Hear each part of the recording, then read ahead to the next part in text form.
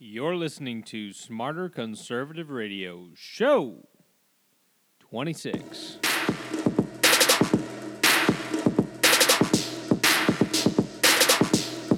Hey, everybody, this is Patrick Ketchum, host of Smarter Conservative Radio.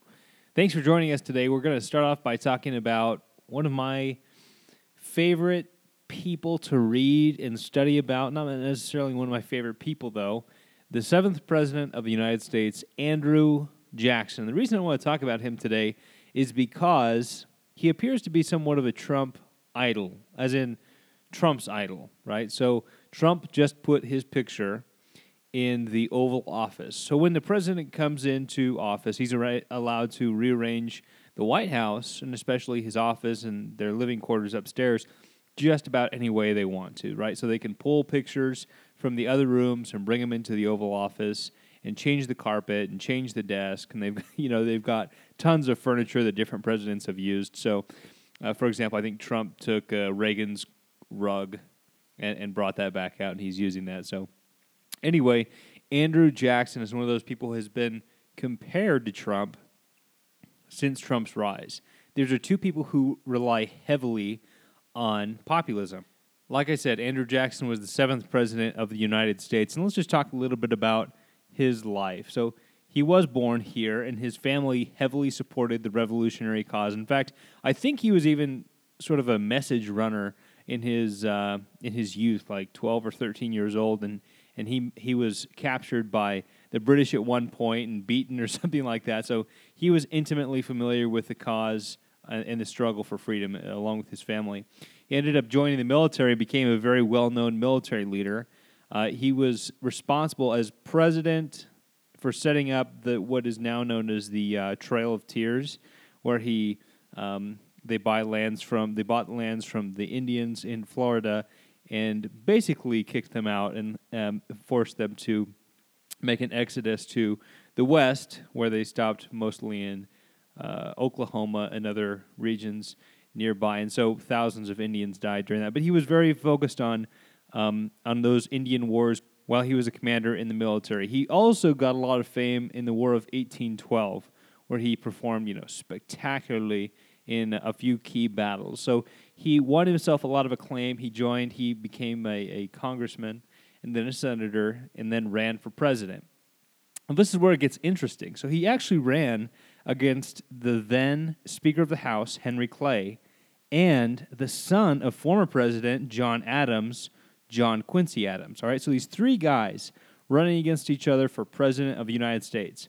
And actually, Andrew Jackson ends up getting a plurality of the votes. So he gets more votes than Henry Clay did, and he also got more votes than John Quincy Adams did. However, because nobody got a majority of the Electoral College, now we're all familiar with this issue after this last election, because he didn't get a majority, the decision went to the House of Representatives. Now, of course, Henry Clay was the Speaker of the House of Representatives and had an inordinate amount of power.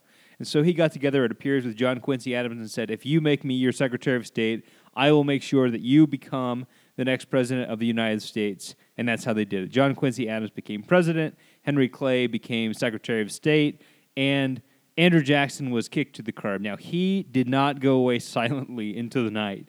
Quite the contrary. He made a big deal. It was a very controversial issue, and he made it even more so and said that he had been cheated out of the presidency, which the people, he said, wanted him to have, right? And so this was a big issue for the 4 years that John Quincy Adams was in office, and then Andrew Jackson ran again and, of course, clinched the victory. This is where that great story comes out of, where he had, all the inaugural balls and that kind of thing. When the new president is sworn in, he actually had one where he just opened the White House doors to the public, and they got in. It became rowdy and raucous, and it ruined a lot of the furniture and stuff inside of the White House. But he was a man of the people, and so that was important to him. In fact, they called him Old Hickory. You probably have heard that nickname for Andrew Jackson before, Old Hickory. Evidently, he used to carry around a hickory cane, a cane made of hickory wood. And there's a story that one time a lunatic, this guy who was just crazy, thought he was the rightful heir to the crown in England, and that somehow Andrew Jackson had denied him his crown, and he wasn't king because of Andrew Jackson, whatever. So he took a couple of pistols, and he went and he fired them right at Jackson, up close, and they both misfired, thanks to technology of the early 19th century, apparently. So they both misfired, and Jackson, as a result, he sees that he's about to get shot. He doesn't get shot, so he takes his hickory cane, and he just beats this guy to a pulp, and he has to be pulled off this guy just to get him to stop beating him. So he's a very passionate guy. He apparently once killed somebody in a duel, and had a lot of duels, but I guess people don't always die in duels. I'm not sure. Maybe he killed more people.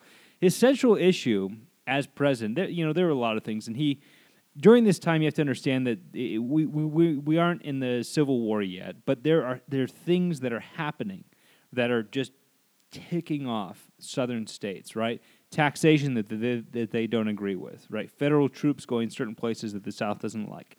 And even though Jackson is a very small government guy and he wants to decentralize things, he refuses to let the South even think about seceding any of the southern states. He insists that the Union be kept together. And so this is a really important aspect of his presidency. Something else that he was very passionate about were the banks, right? The central bank, the Fed, the Federal Reserve, we call it today, the Bank of the United States at that time, I think it was called the Second Bank, and the charter was approved by Congress. Basically, you've got the United States government's money, and you need to put it somewhere. And so the Congress approved this bank. But the citizens of the United States can also keep their money there. And so it's this very sketchy agreement, and it still is in a lot of ways what we have in place today. But Andrew Jackson was very uncomfortable with it. He felt like wealthy business owners and bankers were taking advantage of normal, everyday, average citizens of the United States in the operations of this bank. And so he insisted that this thing be shut down. It was a very big controversy that lasted a long time. He wasn't able to kill it in the end, obviously, after he left the presidency. This has become a way of life in America. But it's ironic that of the 9 presidents of the United States who eventually had their faces plastered on a bill, a dollar bill, $5 bill, a piece of currency, paper piece of currency of the United States, of the 9 presidents, Andrew Jackson is definitely one of them. He's on the $20 bill. So it's ironic. The guy who would have hated that honor the very most was the guy who got it. So maybe just sort of a mean joke to play on Andrew Jackson. All right, let's move on to our economic moment for the day. Today's economic moment is brought to you by Donald J. Trump. Now, we're going to listen to a little clip from Spicer, the press secretary for Donald Trump, and he's going to talk about what we're going to do to pay for the wall. Trump came out with this plan. He said, we're going to put a 20% import tax, or tariff, as they're called, on all imports from Mexico, and that will pay for the wall in like a year. And Spicer goes on to explain. All right, listen. I think when you look at the plan that's taking shape now, using comprehensive tax reform as a means to tax imports from countries that we have a trade deficit from, like Mexico, if you tax that 50%, $50 billion at 20% of imports, which is, by the way, a practice that 160 other countries do. Right now, our country's policy is to tax exports and let imports flow freely in, which is ridiculous. But by doing it that way, we can do $10 billion a year and easily pay for the wall just through that mechanism alone.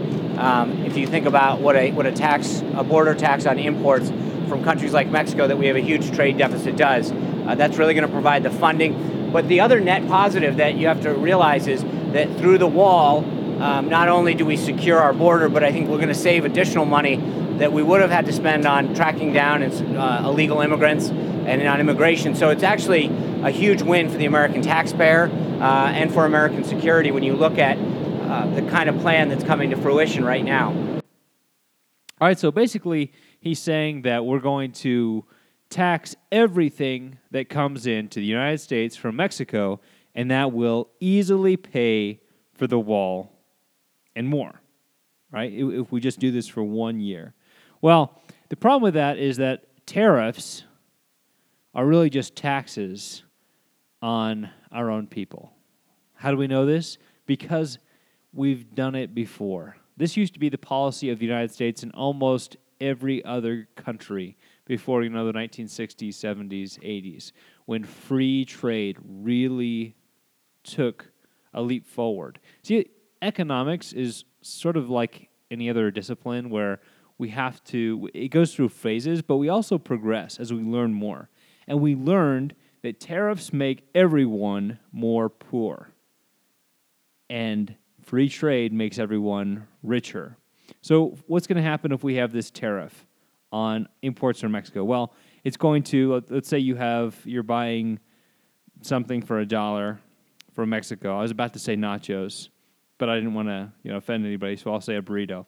Say you're buying a burrito from Mexico for $1, okay?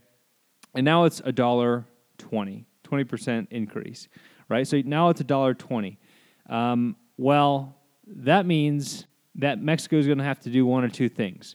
It's either going to sell the burritos in the United States for $1.20 and charge Americans more for the products, and therefore fewer Americans will buy a burrito for $1.20 as opposed to just $1, or it'll keep the price at $1 and it'll just lose an extra 20 cents for every purchase. Does that make sense? So the Trump administration is counting on Mexico taking the hit. They're going to take the hit, and that's going to pay for a wall.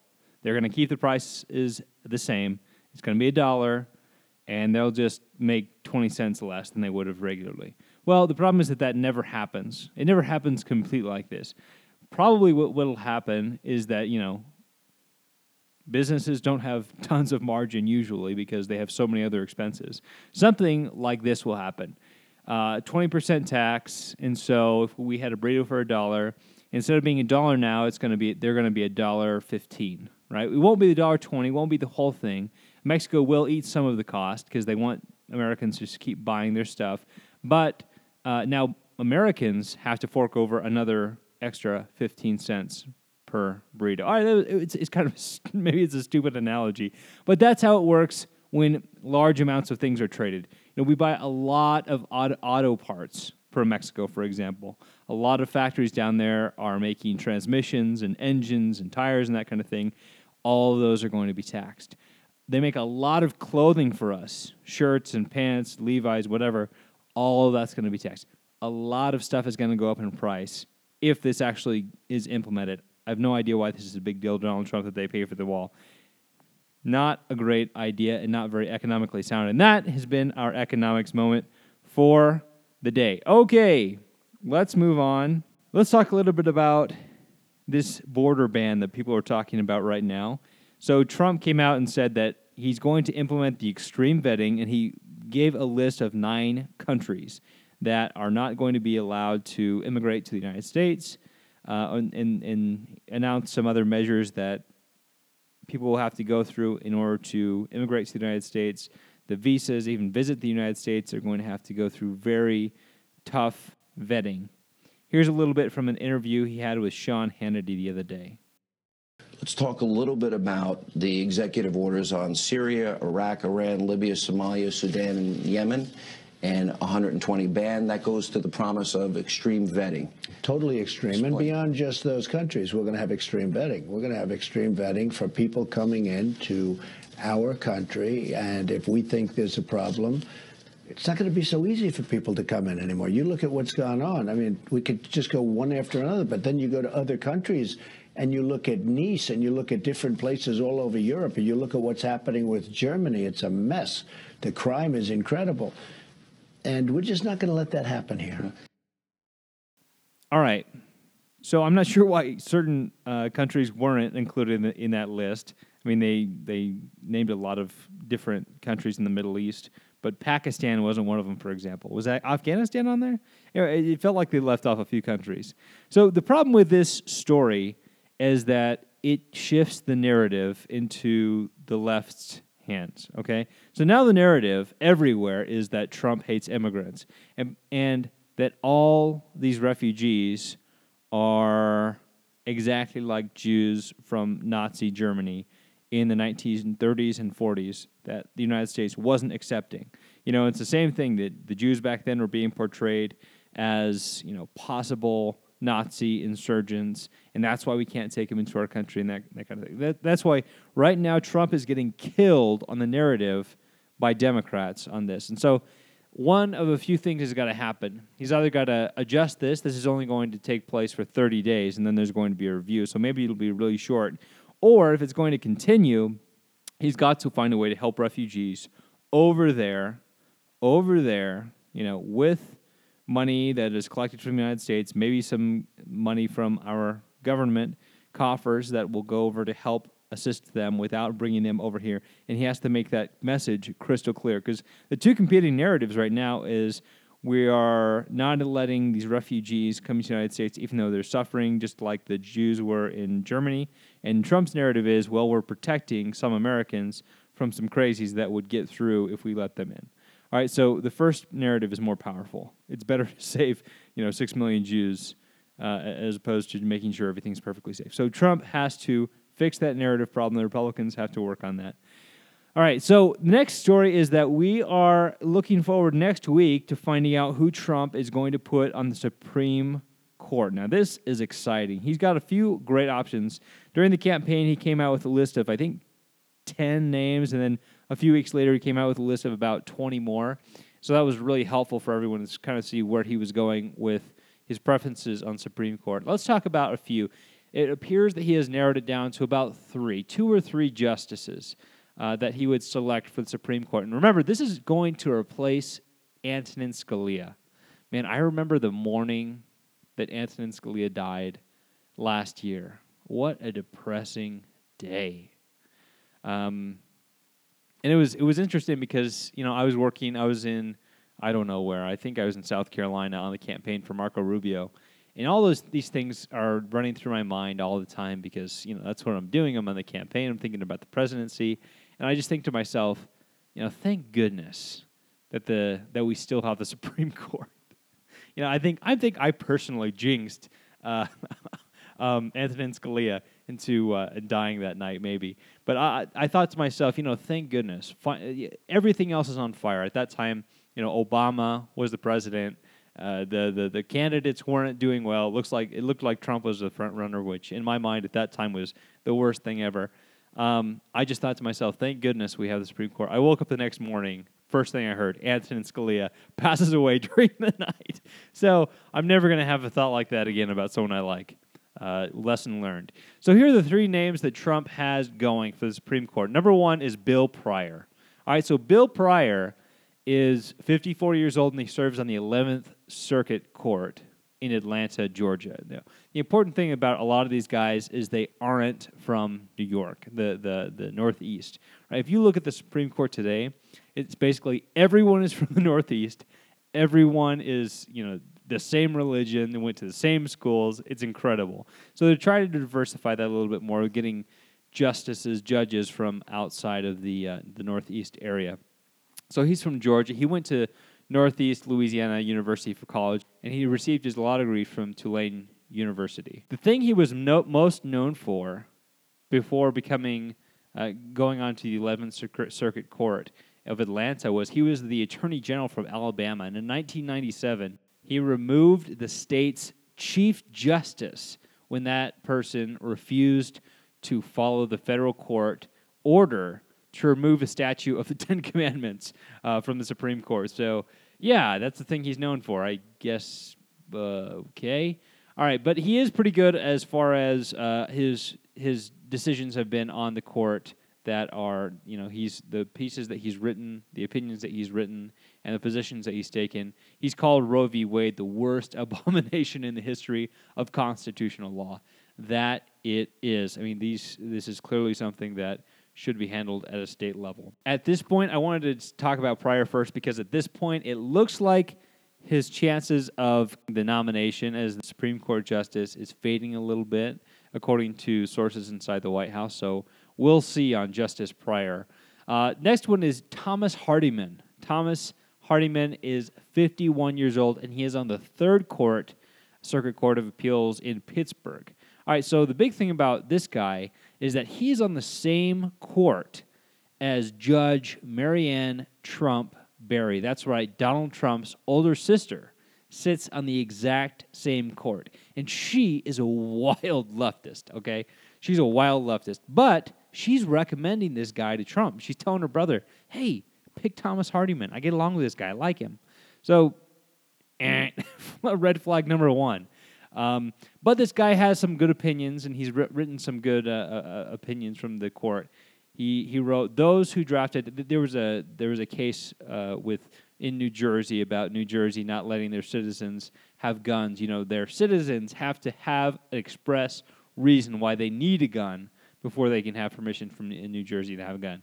He wrote a great piece about why states have a right to limit, to somewhat control how citizens are using guns, but they have no right to take away the Second Amendment itself.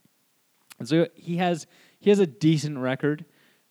He has often sided with the state in the death penalty cases. He's never written on an abortion case.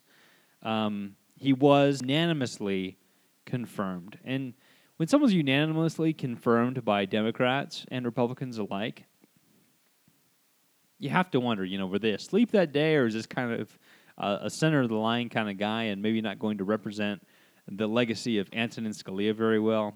Who knows? So the last choice, and my favorite, I'm a little biased here, is a guy named Neil Gorsuch. So the things against this guy, he's on the 10th Circuit Court of Appeals in Denver. Unfortunately, he did go to school at Harvard and Oxford, and so he might not be the pick since they're sort of trying to get away from the Northeast feel of everyone coming from the same place of the country. But he is great. He is definitely in the image. He was made by God in the image of Antonin Scalia. In the Hobby Lobby case, Gorsuch wrote that the government should not force people who, with sincerely held religious beliefs, into conduct that their religion teaches them to be gravely wrong. And so he's been very strong in supporting and defending religious rights and liberties. Congressional Democrats have indicated that any of Trump's nominees would be, forcefully opposed. But maybe here's the cool thing: one of the guys who reviews these cases in these opinion pieces that these judges write about cases wrote this about Gorsuch's opinions. He says, "The great compliment that Gorsuch's legal writing is in a class with Scalia's is deserved.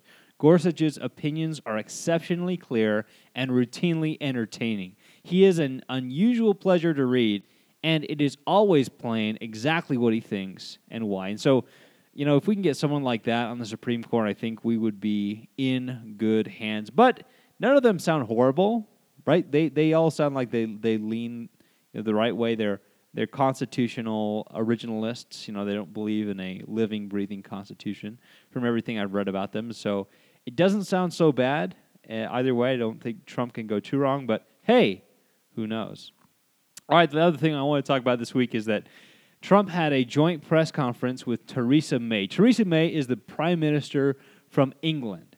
And we don't know a whole lot about Theresa May. I tend to like her, though, just from the things I've read and seen so far. Politics over there is a little screwy, right? They've got two parties, the Conservative Party and the Labor Party. And so sort of conservatives sort of like a Republican Party, the Labor Party is sort of like the Democrat Party in this country, but not exactly. Theresa May replaced David Cameron. If you'll remember, David Cameron is also from the Conservative Party, but he was in power when the Brexit vote happened, and he was not in favor of it. And so he said, "Hey, listen, I'm out. I can't represent the country well if we're going to exit the European Union. That's not what I wanted to happen, and so I think I should remove myself." And so she was voted on to replace David Cameron, all right? And so she is from the Conservative Party, and she is only the second woman to ever become prime minister in England, other than, you guessed it, Margaret Thatcher. Now, Margaret Thatcher and Ronald Reagan during the 80s had a special relationship. One of her advisors said that they were political soulmates, right? They hardly made a move without consulting the other, and they had very similar ideologies, right? But it's interesting because I'm hoping beyond hope that Theresa May and Donald Trump will be the next Margaret Thatcher and Ronald Reagan. So you got Theresa May is obviously sort of a nerd, right? You watch her in this press conference, and I'll play a minute of it here in a sec.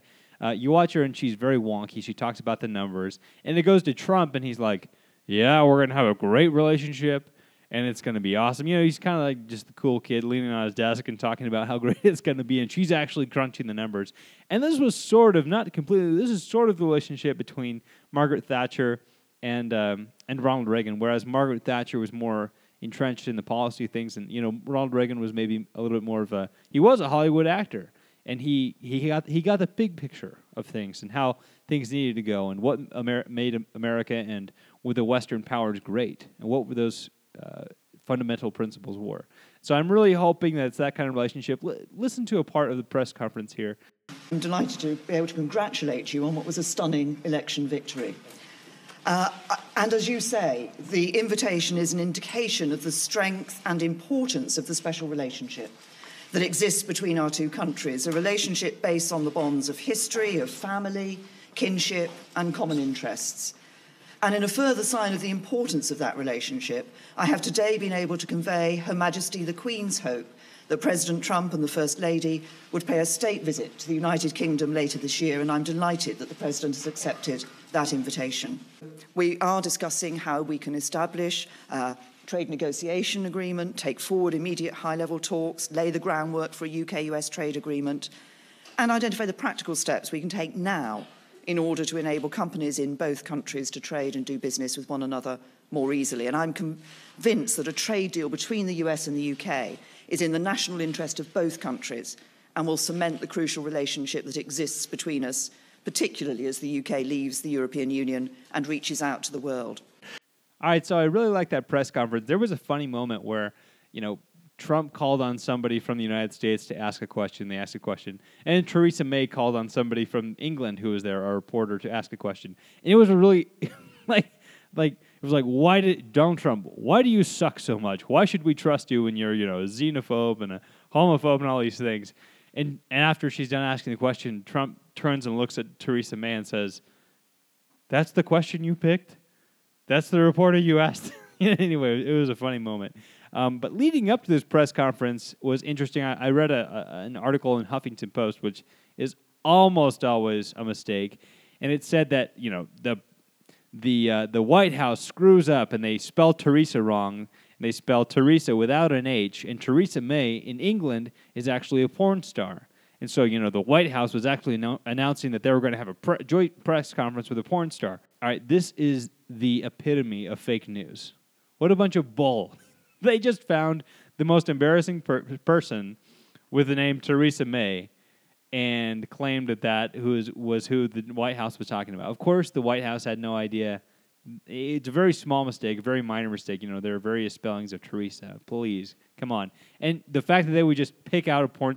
Who knows the name of porn stars? I can't name you one porn star in the United States. The fact that the Huffington Post would even run a stupid story like that, it just shows you the length to which a lot of the media will go to report fake news and to throw Donald Trump under the bus. And it's this really interesting thing right now because Donald Trump is not this hero of virtue and good people, right? Donald Trump is Donald Trump. But one thing he's been able to do is he's been able to rip off the mask of neutrality from the media. Whereas it was sort of this passive-aggressive relationship that they had with Republicans before. Now it's just all-out war, right? They don't even care anymore. They're not even pretending to be impartial. They're just attacking Donald Trump. I was watching this clip with GQ. They made this little video about Donald Trump and, how he can dress better. He could change his pants. They should be a little tighter. His hair, they could get a haircut. His tie is too thick. It should be a thinner tie. And then at the end of this little video, it said, but the things he can't change, but he really should, is the fact that he's a misogynist and a homophobe and a sexist and all this different stuff. I'm like, you're GQ. GQ.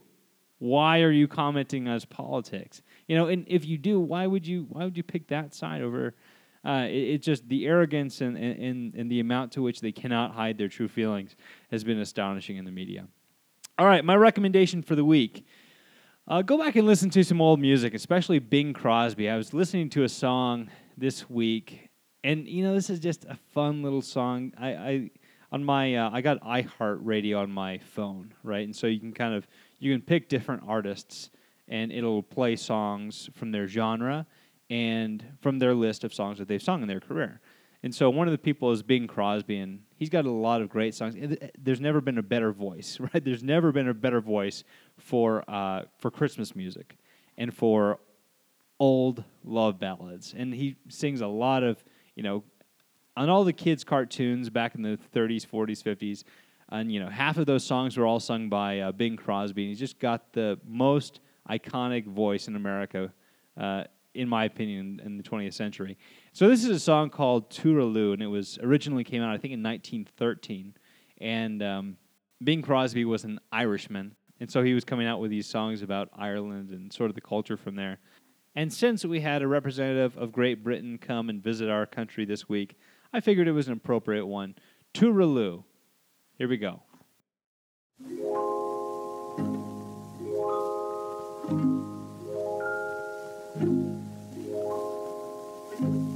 Tooraloo-raloo-ra, tooraloo-ra-la, tooraloo-raloo-ra. Hush, now don't you cry. Tooraloo-raloo-ra, tooraloo-ra-la,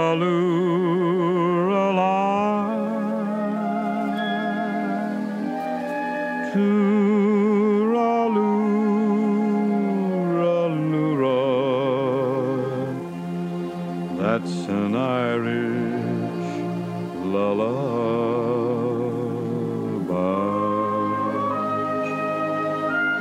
Over in Killarney, many years ago, my mother sang a song to me in tones so sweet and low. Just a simple little ditty in her good old Irish way, and I'd give the world if I could hear that song of hers today. Tooraloo-raloo-ra, tooraloo-ra-la.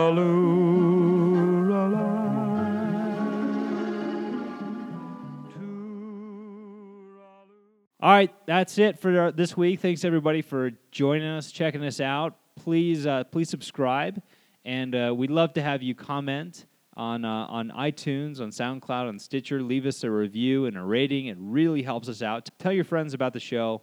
We'd love to have them with us, too. Until next week, I'm Patrick Ketchum. See ya.